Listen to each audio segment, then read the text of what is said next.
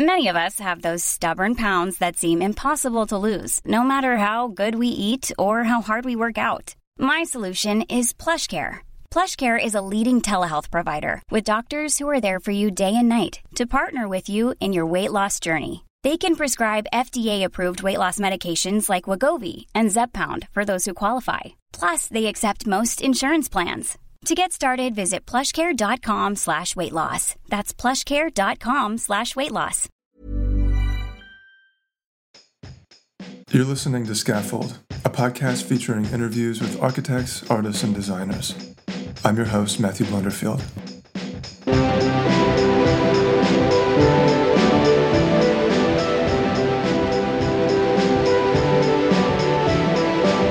In this episode, I speak with the architect and writer Jack Self. Self curated the British Pavilion at the 2016 Venice Architecture Biennale, together with Shumi Bose and Finn Williams, and is founding director of the Real Foundation, a London-based cultural institute and architectural practice established in 2016. Through the foundation and in partnership with the graphic design group OKRM, Self also publishes the contemporary culture magazine Real Review. I met with Self in September at his home office in Belsize Park, where we talked about, among other things, the circumstances around his political awakening, his decision to take time away from architecture to study philosophy and economic theory, and the aesthetics of luxury and power that his work explores. And now, here's the interview. I hope you enjoy it.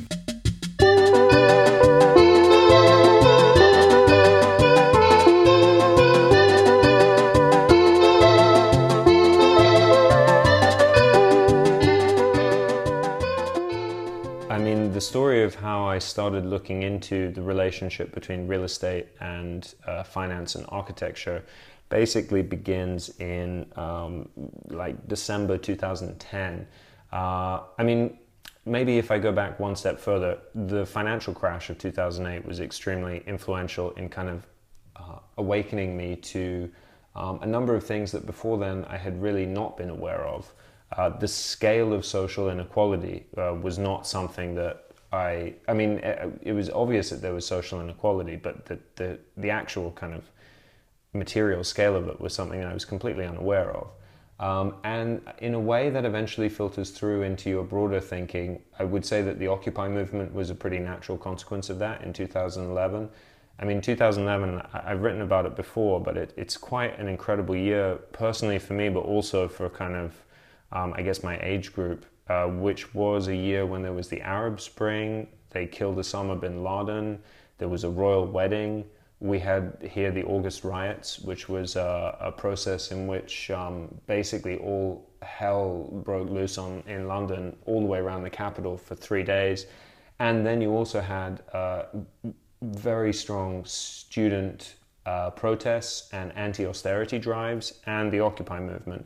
And it was really out of that I began to think, what is the possibility of the agency of the architect? How can I begin to, have an influence for these values that I think are important? And real estate emerged out of that, or the idea of producing this particular project emerged out of that. But it effectively set the course for all of my work that followed in the, up until now. Yeah, it seems like it was a real formative moment for you, and it's something that you've discussed elsewhere at length. And I guess for me, the question is, what happened after your involvement with the Occupy movement? It seems like things changed for you in terms of the outlook you had on what your involvement in architecture might be.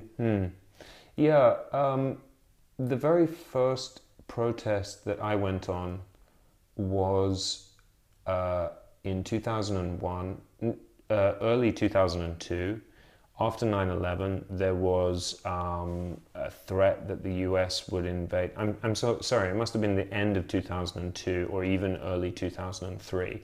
There was 1 million people that crossed the Sydney Harbour Bridge, which is where I was living at the time, in protest to the war in Iraq, or the prospect of a war in Iraq. And the last protest, I tagged along an anti-Brexit protest recently, but that's only because a friend of mine had never been to a protest before. So we went through this kind of choreography of activism in which you kind of turn up with every other middle class person in the city and you perform it. You know, it's a vital function of democracy, but at the same time, let's say the possibility for creating structural social change through protest, I began to question that for myself. I still believe it's possible to create social change through individual and collective activism and collective action. But as an architect, I realized that the scale, and particularly the time scale of architecture, is not one which is conducive to that type of immediate effect, right? If I wanted to pursue that as a strategy, I would rather go into politics or go into perhaps economics or some other field, or become a public figure like a writer, or, you know, someone who can be a pundit on the news shows and advocate your arguments that way.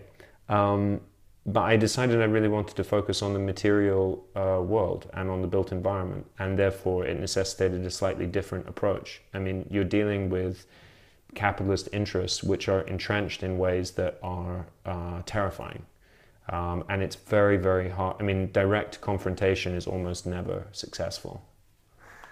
I just want to step back for a bit and talk more about how, in what way specifically, Occupy was formative for you in terms of I guess, reinventing yourself.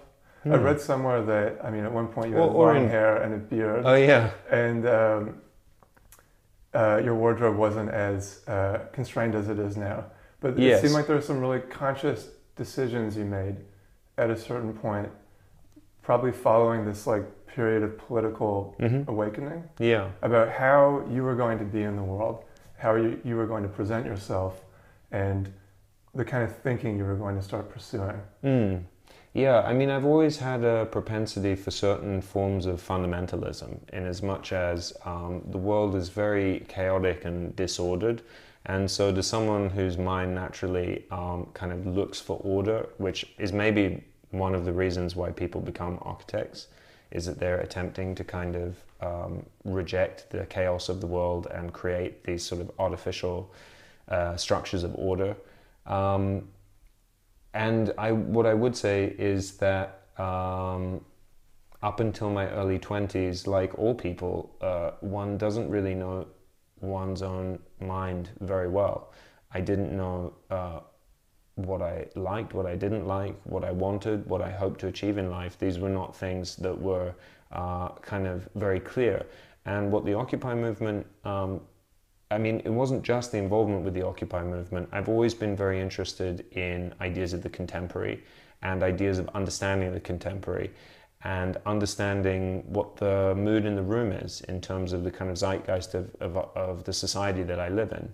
And the year 2011 made it extremely clear to me what the trajectory of society was, what my responsibilities as a citizen to this country were, what my responsibilities and obligations to other human beings were, and particularly, and this is something which I only was able to articulate later as I began to develop the vocabulary around it. But of course, I mean, since I was a teenager, I've always had a strong interest in feminism and gender equality. Between the period 2008-2012, which I guess represents me being 20 through to 24, was also a moment of realization about things like structural and institutional racism, about cognitive bias, and about the fact, coming to terms with the fact, or coming to recognize the fact that through no choosing of my own, I had drawn the ticket that around which all of society was designed. I mean, this subjectivity of a white, heterosexual, middle-class male, you know, that's what the 20th century was about. And when they spoke about modernism, that's who they thought modernism was for. And so I began to go on what I guess you might call an intersectional journey.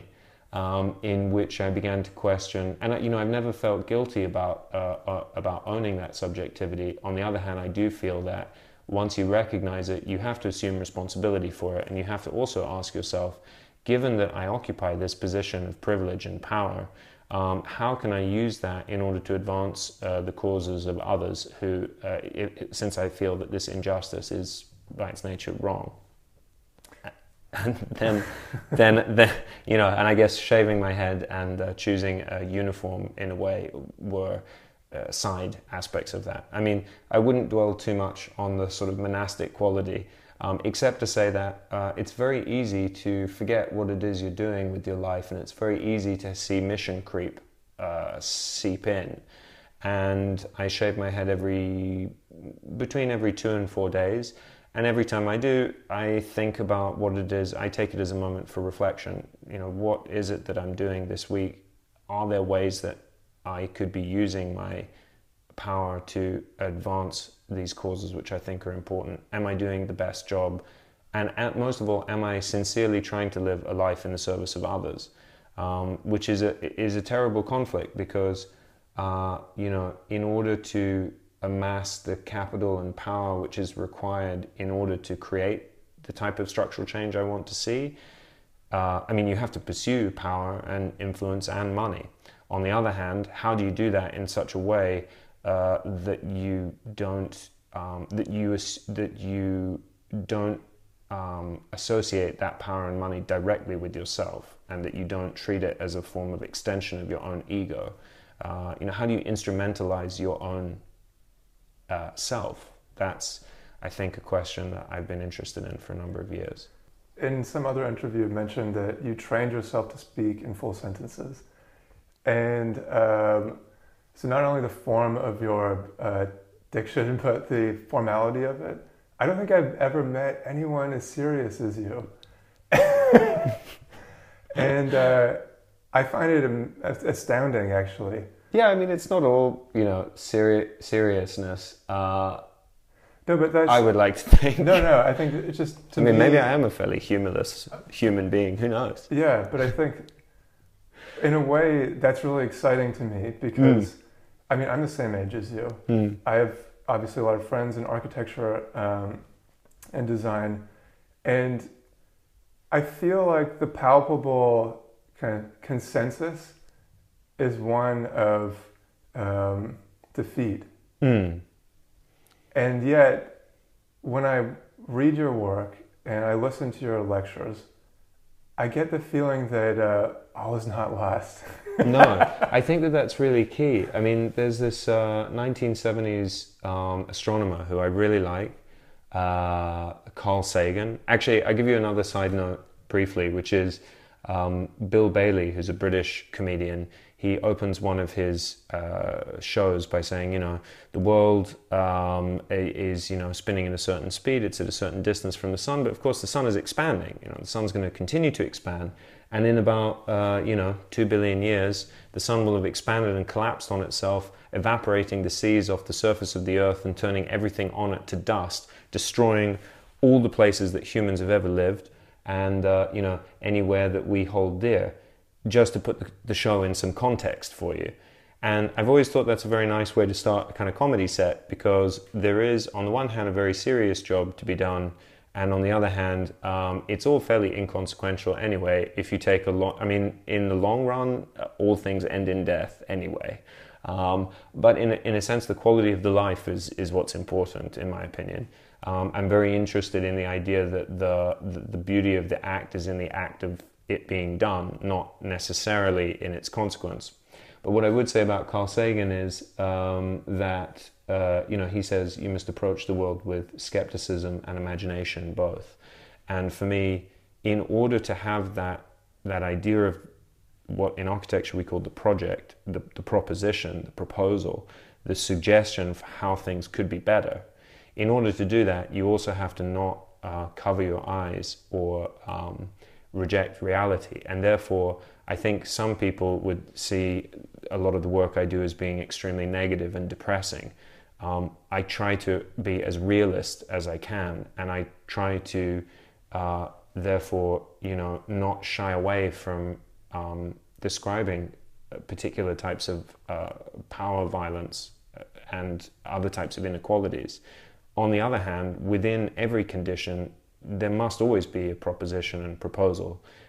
Otherwise, you would be truly defeatist.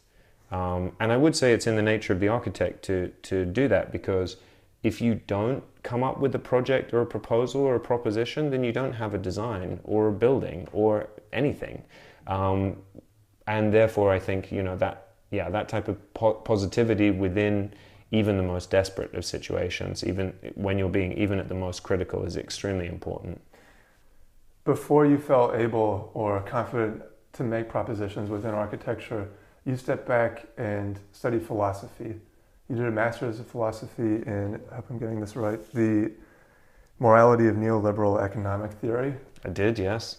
And so what exactly prompted that swerve away? For me, it was all part of a single continuity. And I was making propositions and proposals before that. Things that I don't normally speak about are, for example,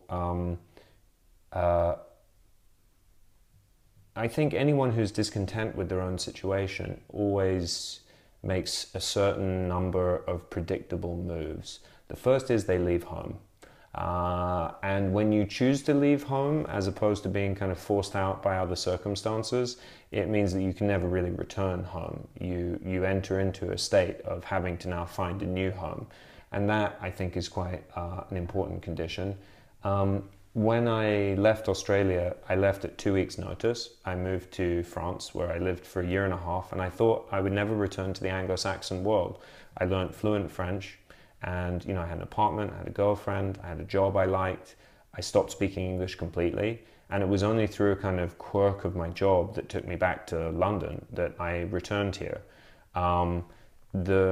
In order to find a grounding in London and be able to form some type of life here, I joined something which had just started called Twitter, and I began to see if there were other people in this city that whose work I might want to follow, and that led me into a sphere of orbit that would eventually take me to the AA. But during that time, at the Architectural Association, during that time I started a blog, which was also very popular back then. This is Millennium People? This is Millennium People, which was all about exploring ideas of the contemporary and the zeitgeist.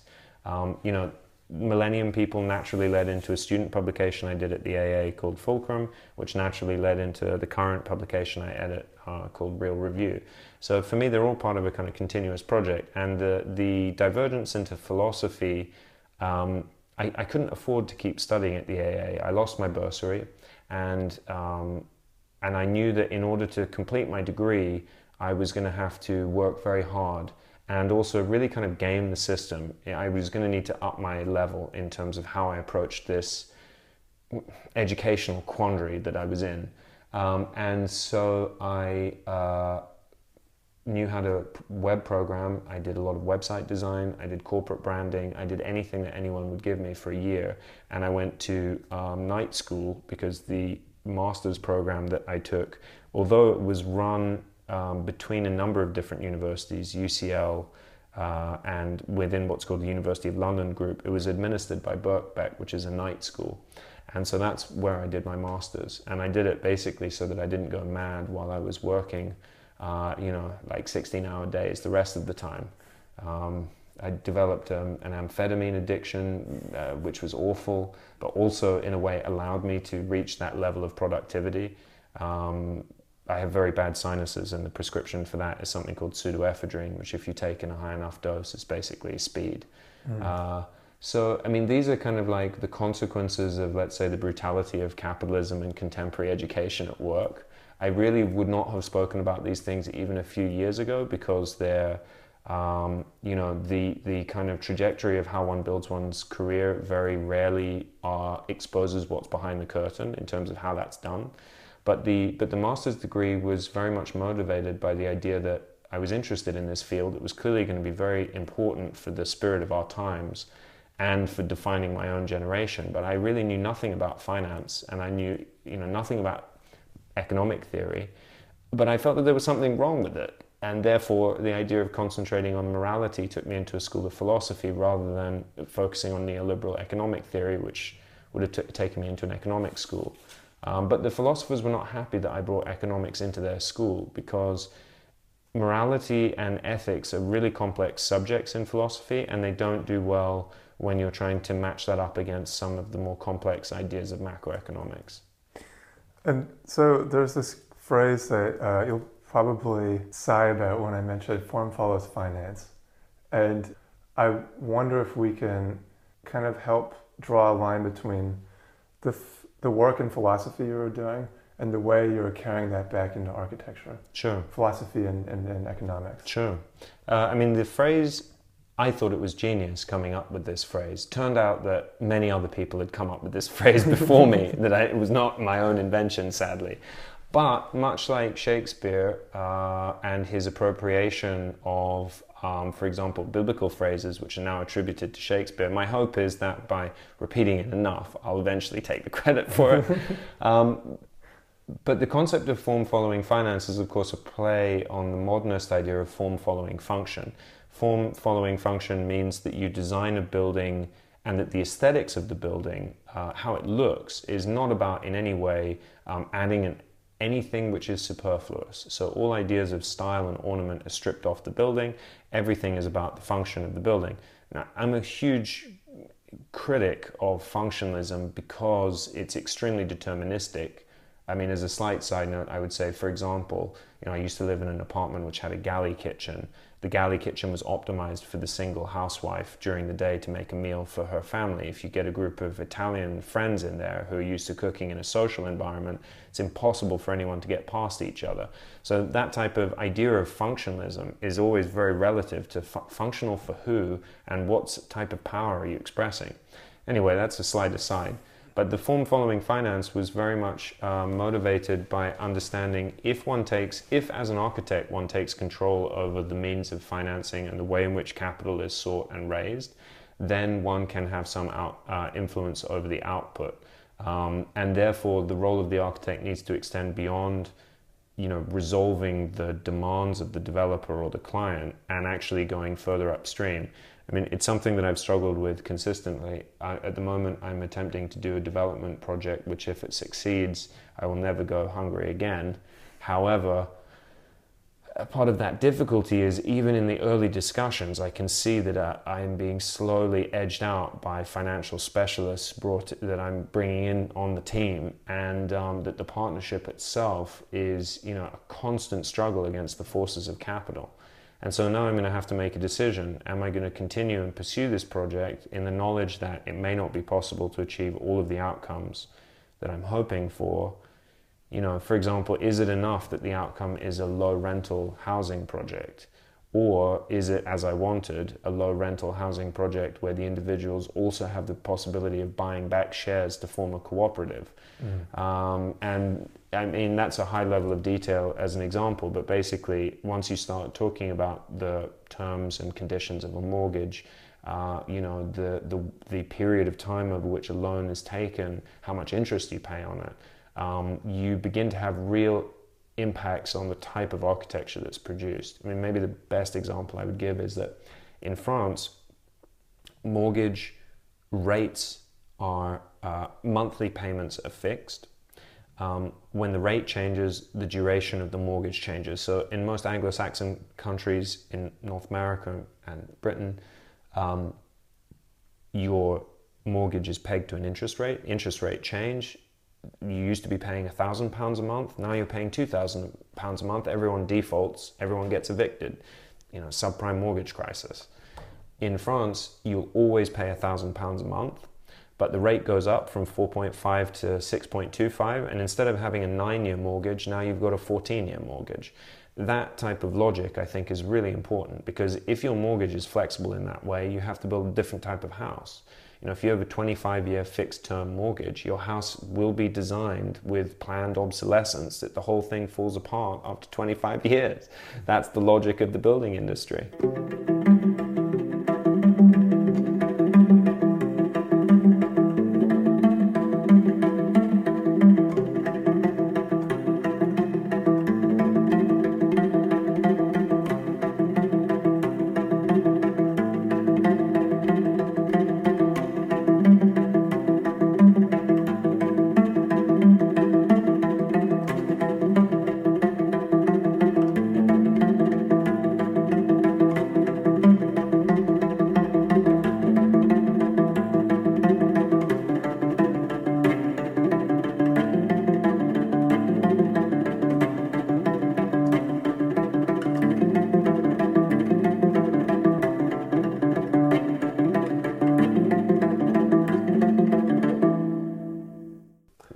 to go back for a second and talk more about this housing project that you're working on. This is with the Real Foundation. Mm-hmm.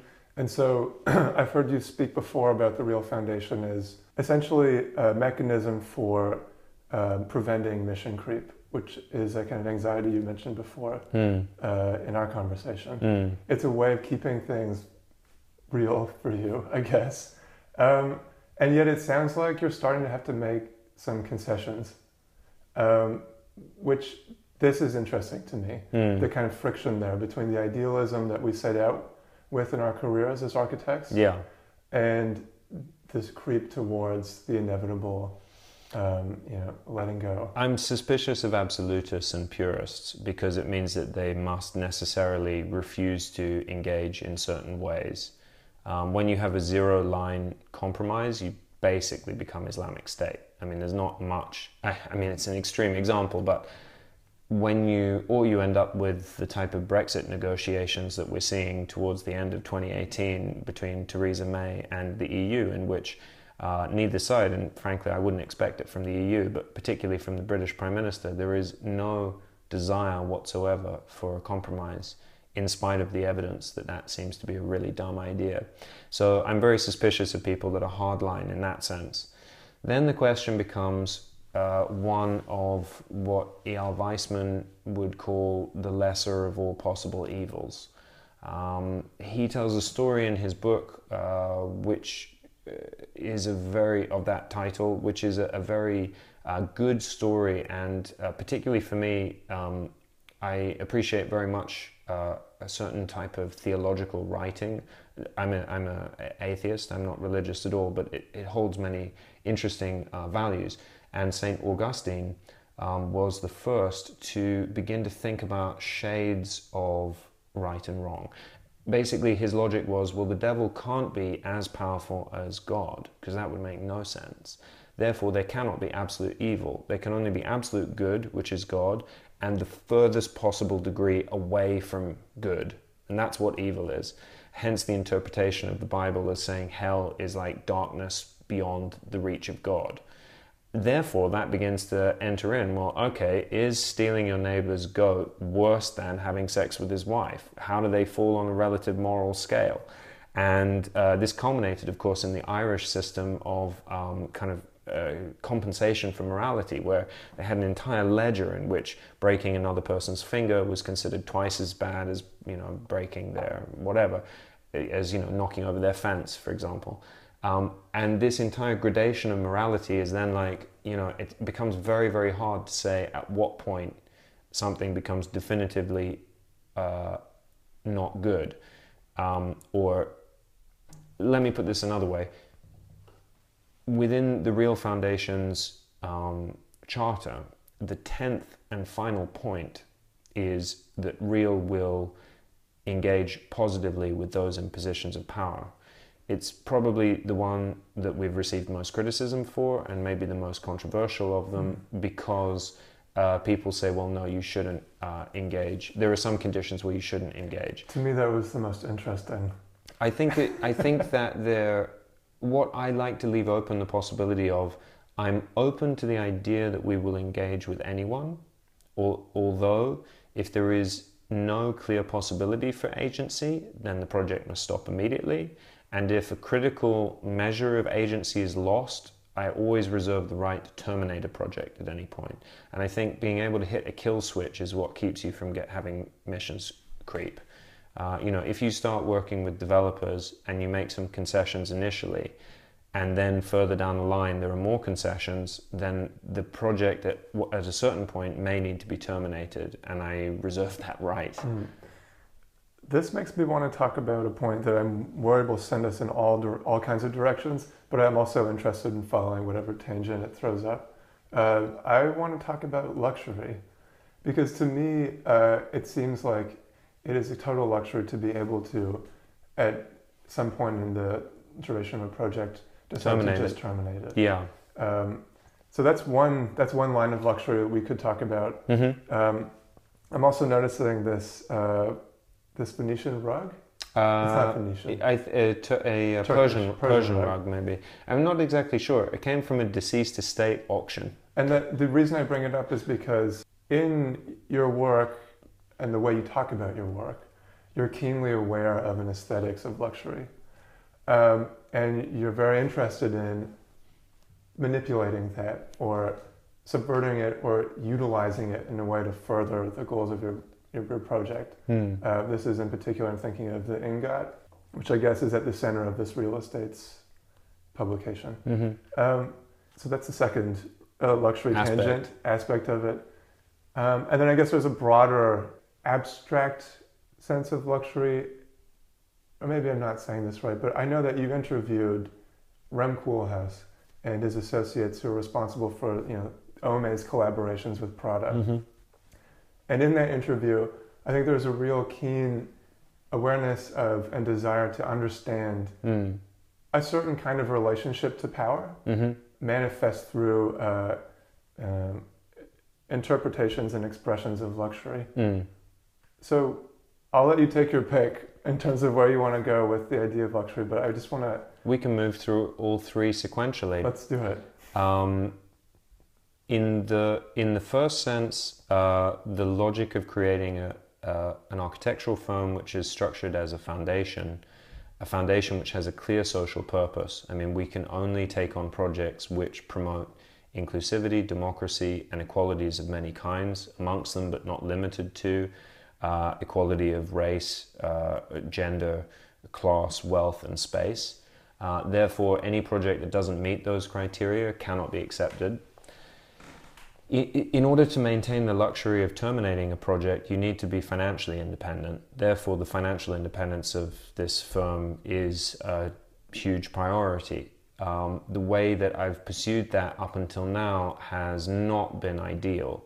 They've been extremely high-risk models of business. For example, Real Review, which is our quarterly contemporary culture magazine, was started using £25,000 of Kickstarter money. The business model was effectively a Ponzi scheme in as much as that new members piled in money, and that money was used to do things like buy paper. The paper that we chose actually is very, very cheap to print on, but in order to get that cheapness, you had to buy in enough to print 10,000 issues. So you had to have capital in advance in order to get the reduction in cost. And we know from other environments, like buying 2 gallons of shampoo is cheaper than buying a single bottle of shampoo. Those types of economies of scale are not normally open to people when they're starting on a new project. It's normally more expensive to do something than less. So trying to circumvent that required a business model which was very high risk. If Real Review didn't hit a circulation of at least 3,000 by the end of the first year, it would fold, everyone would lose their money, and I would look like a total asshole. That's high risk, right? That's not a good way of running a business. However, the risk was considered by me to be proportionate in order to arrive at a point that we have now, which is that Real Review is totally self-sufficient financially. I don't get paid, and neither do the art directors, who are also the partners in it. So the creative labor that produces it is free. Is this OKRM? Yeah, but the magazine itself pays its way, and it pays a modest fee to all the writers who are involved in it. And hopefully, as its circulation improves, it will become more financially sustainable. But the point of that is, there you've got a publication which has no investors, no vested interests, and no advertisers. So you've created something which is a truly independent voice for criticism. I can write about whatever the hell I want, and I can invite other people to be as critical as they want about whatever they want. And that type of, in my opinion, freedom of press is crucial. And so that's a type of luxury which in a way only comes through financial independence. And that's a model that I'm trying to replicate in all of our projects. And hopefully, my ideal model would be to have like a hedge fund, the proceeds of which, like a hedge fund which only invests in like renewable energy, for example. It needs to be morally ethical as well. It can't be like mining in Indonesia, but Papua New Guinea or something. But if you can establish that, the proceeds from that would finance something else. And then you get a firewall that exists between the origin of the money and the use of the money. I mean, that's the essence of philanthropy. Although a lot of the time the money that's used in philanthropy also comes from shitty things like arms deals and so But yeah, that's the logic of that luxury, which is, financial independence. Money can't buy you happiness, but it can buy you the freedom to think about what would make you happy. That's the first form of luxury. I'll move more swiftly through the others. The second form of luxury has to do with perceptions of taste and class, and particularly overcoming certain types of barriers. I mean, for example, if you do social housing, there is by its nature a kind of class snobbery in Britain, where there is an extremely strong structured class system. Which I've never understood. I mean, I've never understood why the British accept the aristocracy. They seem to me completely pointless as a social class. They really contribute nothing, economically or culturally, to the country, which is maybe controversial to say, but I mean, with the exception of perhaps a very small niche group of the royal family who contribute towards tourism. But I think we would be better off as a society annexing their wealth. Nonetheless, it's, I think, really key to try and use the symbols of those different classes in order to achieve, the pursuit of a classless society. There were two types of communists at the start of the communist revolution, the Mensheviks and the Bolsheviks. And the Bolsheviks thought that everyone should be working class and the proletariat. And the Mensheviks thought that everyone should be bourgeois, that the ideal state of society would be for everyone to be middle class, mostly engaged in intellectual and leisure pursuits, and that all of the work in society would be done by automation. Of course, the Bolsheviks proceeded to kill all the Mensheviks, and that kind of ended that dream as part of the USSR. However, in contemporary discussions around ideas like high-tech communism and high-tech luxury communism, we're beginning to see a return of that idea that if technology is allowed to play its course in a particular way, it could make us all no longer have to work.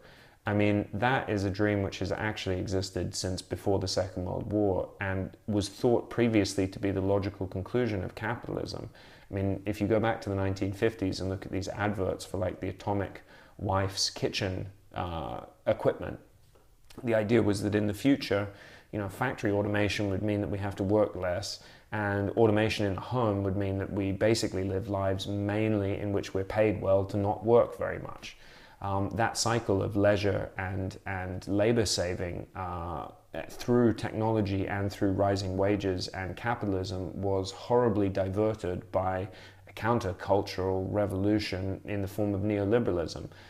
I think it is naive to think that the future of AI, the future of work, and the future of autonomous systems is in any way naturally going to lead to a reduction in work and an improvement in the quality of life of most people on the planet. It is almost definitely going to be expropriated by an existing elite and used to concentrate even more wealth in their hands and to impoverish and indeed enslave the majority of the species, those who aren't wiped out by, of course, the forces of global warming in the 21st century. That's the trajectory of humanity, and that's, in a sense, the struggle of our time. Therefore, the Persian rug becomes a minor symbol in the pursuit of trying to advocate for a future in which, maybe it would be nice if everyone had enough money to be comfortable. And that's basically the standard of living that I'm trying to promote through the work that I do.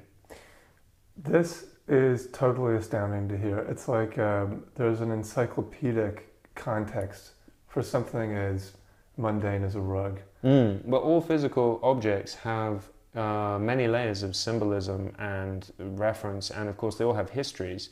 And it's always been of interest to me to understand how things ended up the way they were, and did they have to be that way, or are there alternatives that were open to us in the past, and are they still open to us now? That's why I'm always so interested in the critique and the proposition. Mm-hmm. And of course, maybe the third form of luxury that you were... what was the third form again? I think it was more to do with... to do with power and Prada, yeah. Mm-hmm. I mean, Prada is an amazing example because, first of all, Prada is run by Miuccia Prada, who is a feminist Marxist. She never wanted to run Prada. It was foisted upon her by her family, and she was really given no choice. Her first innovation was to create this idea of the black nylon bag with dimpled leather, which is now their kind of, black nylon has become their kind of ubiquitous and trademark material.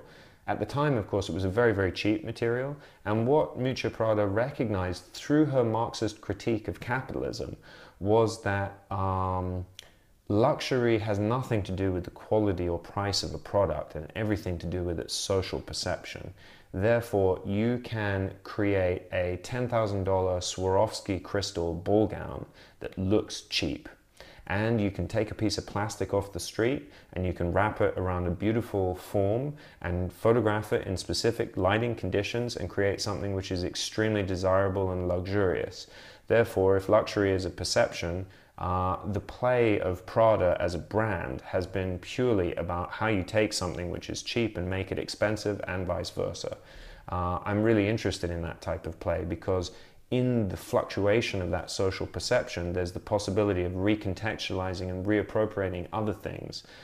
If you're trying to create an aesthetic which is driven around a classless society, that seems to me an extremely relevant strategy that one could deploy. And so I'm very interested in, of course, Prada's approach to luxury in that way.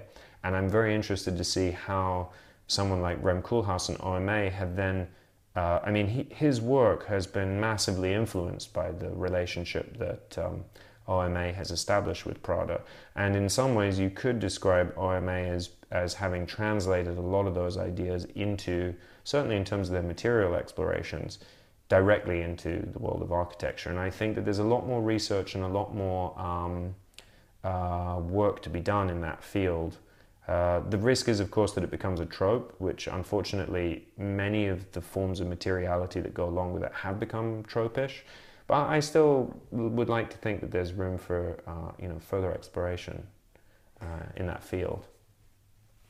I know that we're getting near the end of the conversation. I feel like there's still something else I want to find out about, and it has to do with the form of thought you're exhibiting right now. The form of the thought you're exhibiting. There to me is an intense amount of rigor in the way that ideas are contextualized and precedents are kind of brought into play. And it just makes me wonder about, I don't ask people enough about routine and how you go about initiating yourself. Very tough question, because it's easier to appear coherent than it is to be consistent. My routine is less rigorous than you might think. It involves bursts of extreme concentration and extreme, almost at times superhuman labor. And it also is counterbalanced by periods of total inactivity and even willful wasting of time. As I've got older, I've come to trust my intuition and instinct a lot more than I did when I was younger. I always used to try and reason through things. Now I have more faith in myself, and self-confidence is very important in that. Because when you're younger, you think that your natural gut instinct is going to be somehow impulsive and therefore should be, considered again. As I get older, I've learned to trust my intuition more. Presumably, as I get even older, I'll come to trust my intuition so implicitly that reason will go out the window and I'll start to make awful decisions, which is what you often see amongst old people. They think they know best and can't be reasoned with. However, my routine is in that sense highly precarious and constantly in flux. The only thing which is really, in the last year and a half, I became truly exhausted by the amount of work that I was doing. It just wasn't possible to always be working. Not unless you want to continue, smoking heavily and, taking pseudoephedrine and using all of the various, there are so many now exotic drugs which one could take, modafinil or other type, or Adderall, or, I would really prefer not to do this. And therefore I have to accept that there is an upper limit on my productivity. in order to leverage that, I'm now trying to create structures in which my agency can be transferred into others. That is to say, through collaborative project, in which the project itself is not reliant on only myself and my own abilities, because that necessarily limits you in what you can do. I mean, it's not, if you want to use a tech term, scalable labor. And so that's kind of where I've got in terms of how I think about my own work. In terms of how I think about a project, I always think about what the meaning of the project is, what the meaning of the question is that someone has asked me. I think probably this is a more personal interview than I would normally give, but it's also because I'm in my own home. I was diagnosed as autistic as a child. I struggled a lot with communication and with socializing when I was a child, up until I was really a late teenager. And so a lot of that and the kind of intense overcompensation that the mind does in order to work out what's going on. I mean, I often miss a lot of nuance. I often misunderstand what people say because I hear the words, but the facial expression or the tone doesn't match up with what it is that they're saying. That's why I like irony, because it's very funny to me. But in that sense, I think a lot of the reason why when someone comes to me with a project or comes to me with a proposition, or in which I can even see a particular sphere of relations between individuals, entities, and power and agency as it exists already in the world, I have to go through a process of abstracting it almost till it becomes like a game in order to understand what the possibility for alteration within that might be. And then from that, I will come up with the proposition. There's a good kind of metaphor for this that's in a book by a German journalist written in the early 30s. It's called Commanders in the Field is the English translation of the book, and it's about this German journalist who goes to the USSR and looks at communal farms under Soviet model. But he gives this metaphor in which he says, in order to become a commander of the field, when you go into battle, you need to elevate yourself above the field, and you need to understand all of the different units that are on the battlefield, so that the archers have certain abilities and the cavalry have other abilities, and they all have different interests, and the battle itself is a playing out of those different abilities and interests and agendas between the different units. But it's only when you have some remove and you're able to see a large scope and understand all those different entities that you can understand that maybe your own contribution to the battle is very small, but it can be very precise at a very precise moment in order to tip the agency of those others. That's so interesting to me because there's a sense of like objectivity and acuteness in critique that I feel like isn't always there at the outset of projects like this. And you talked a lot about belief being a process of discovery. And there's a kind of phrase in writing about I write to know what I think. Yeah, very much. And so always at the outset there's a sense of not knowing. That's completely true. In the course of this discussion, I've said things which I agree with, and I often, when I hear myself talk, think, I agree the hell out of what he's saying, but also sometimes I say things where I'm like, ooh, swing and a miss, buddy. I mean, you through conversation particularly, writing is a very good one for trying to understand what you believe, but generally I find discussion and dialogue much better, because the necessity of speaking, when someone asks you a question and you have to respond, you have no control over the question, you have no control over the subject that's being asked, it forces you to say something, and your subconscious mind comes out with something. And it's like, from whence did this belief stem? I must have had it within me before the question was asked, but I didn't have access to it. And so I find that process really, really interesting. And in that sense, I've come to indulge more in the idea of, let's say, quote unquote, wasting time or non-productivity, willful non-productivity, in which I purposefully am not working, in order to allow my subconscious mind to process what the hell's going on and maybe come to some opinions of its own. Because I presume that's where most of the human intelligence is located. I mean, my conscious mind is kind of an asshole. So I'm assuming that all of the powerful work goes on somehow behind a curtain that I don't have access to. That's what I would assume. But the kind of meta point, I guess, would be to say that the way that I conceive of my own agency in this abstracted form sits in parallel with my experience in the world of being. The way I would describe that is to say, lives are very short. I'm like you, early 30s. I've had 3 decades. I probably have another, at most, 5 decades of productive labor, beyond which, probably less, maybe 3 decades of actual real productivity. So there's not much you can do. And then it's over, you die, you're done. And in that sense, your contribution to society is necessarily already written into the pages of a history, or not written and forgotten, but it is already complete. The time of your life is an object in itself, which kind of, like a javelin, is thrown through space, and that's you. That for me sits that is a kind of interesting game to play at the level of career, at the level of the accumulation of wealth and power, at the ability to exercise agency in order to pursue certain types of moral and political agendas. That's cool, that's fine. But actually, given another alternative, and this is why I would like to live in this type of world, given a real alternative, I would prefer to do nothing and not work all day. I would prefer to basically scratch my balls and ideally go swimming and float on my back and look at the horizon. That's pretty much all I really want to do with my life. But unfortunately, the world has not, humans, for whatever reason, have decided to construct a kind of social abstraction which makes that, it's not impossible to do, but I think it would be less fulfilling than I might think it is now.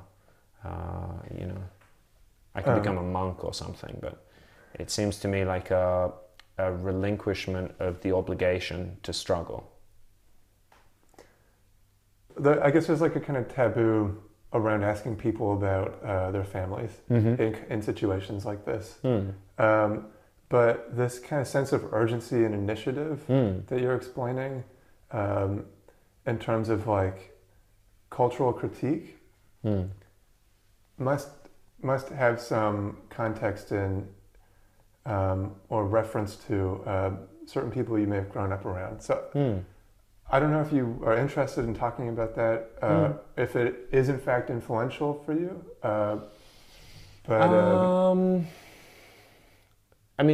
It's definitely influential. As the poem goes, they fuck you up, your mum and dad. They may not mean to, but they do. They give you all the faults they had and add some extra just for you. So, 100%.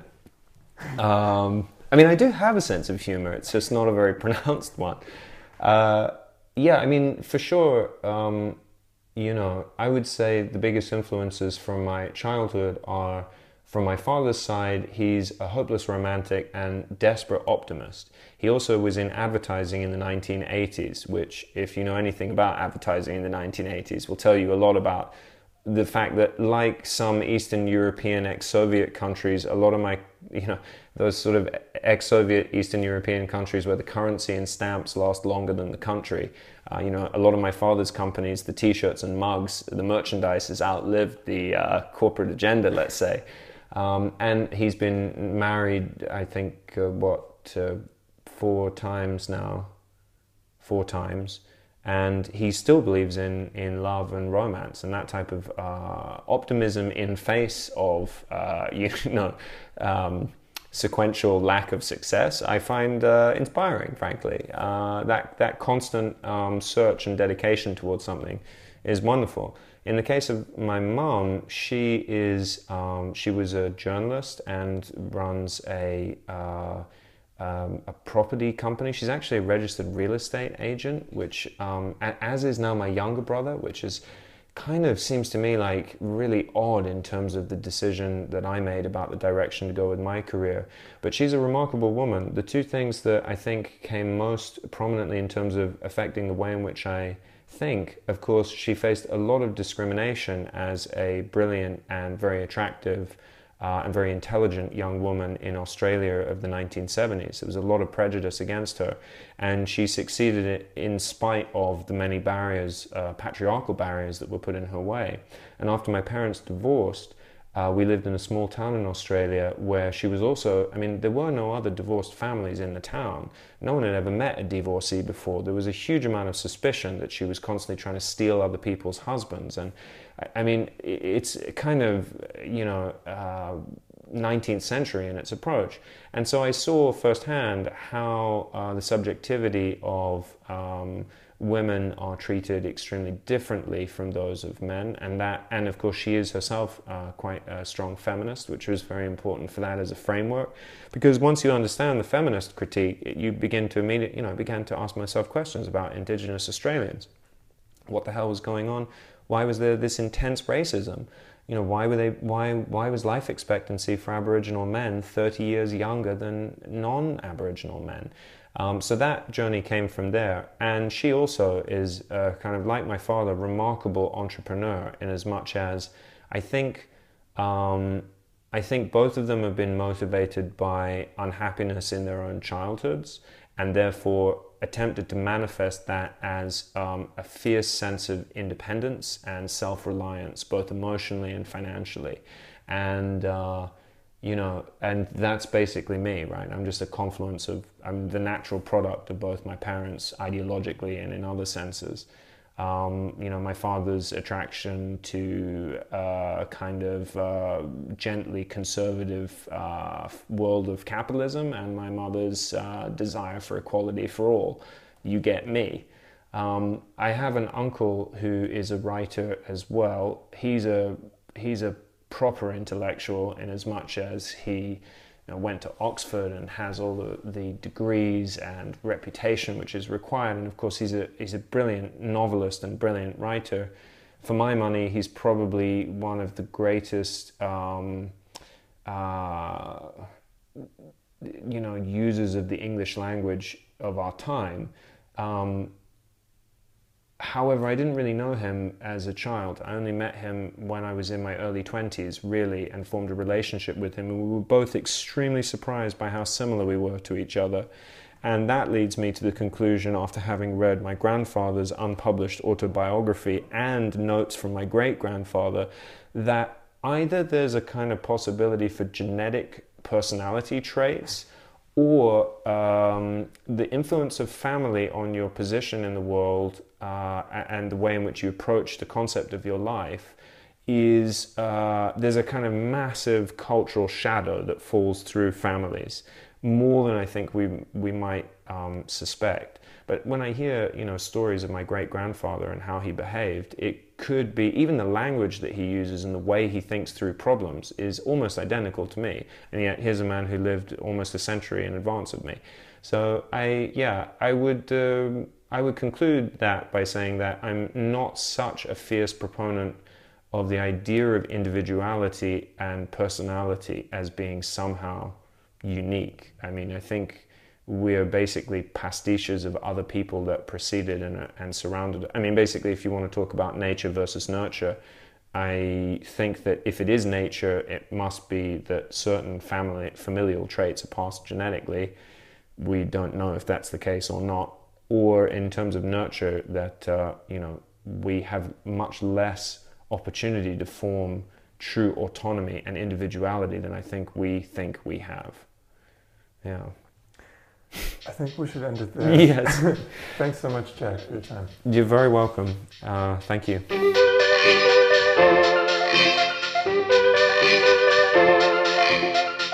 You've been listening to Scaffold. I'm Matthew Blunderfield, and I produce the show. The theme music is composed and performed by Andrew Rayworth of the band Stanley Park, with additional music this week by Colleen. Subscribe to Scaffold on iTunes or wherever you get your podcasts, and follow the show on Twitter and Instagram at scaffold_podcast. Thank you to Jack Self, and thanks to you for listening. I'll see you again in 2 weeks.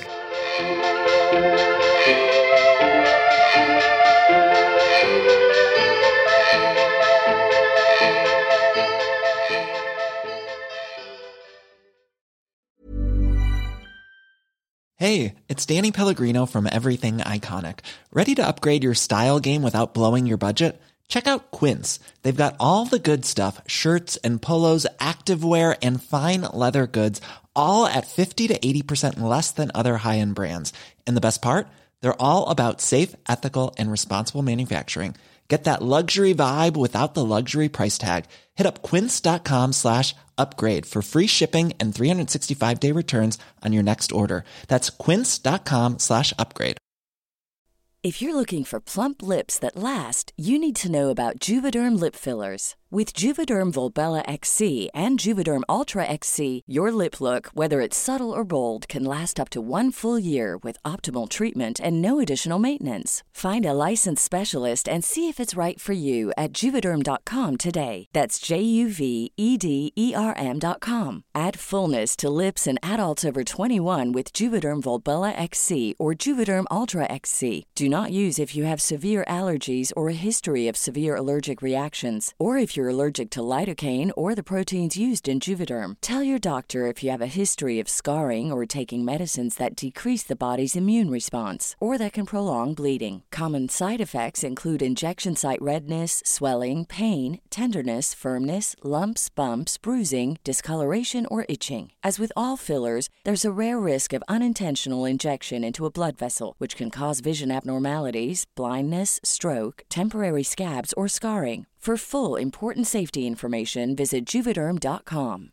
Hey, it's Paige DeSorbo from Giggly Squad. High quality fashion without the price tag. Say hello to Quince. I'm snagging high-end essentials like cozy cashmere sweaters, sleek leather jackets, fine jewelry, and so much more. With Quince being 50 to 80% less than similar brands. And they partner with factories that prioritize safe, ethical, and responsible manufacturing. I love that. Luxury quality within reach. Go to quince.com/style to get free shipping and 365-day returns on your next order. Quince.com/style.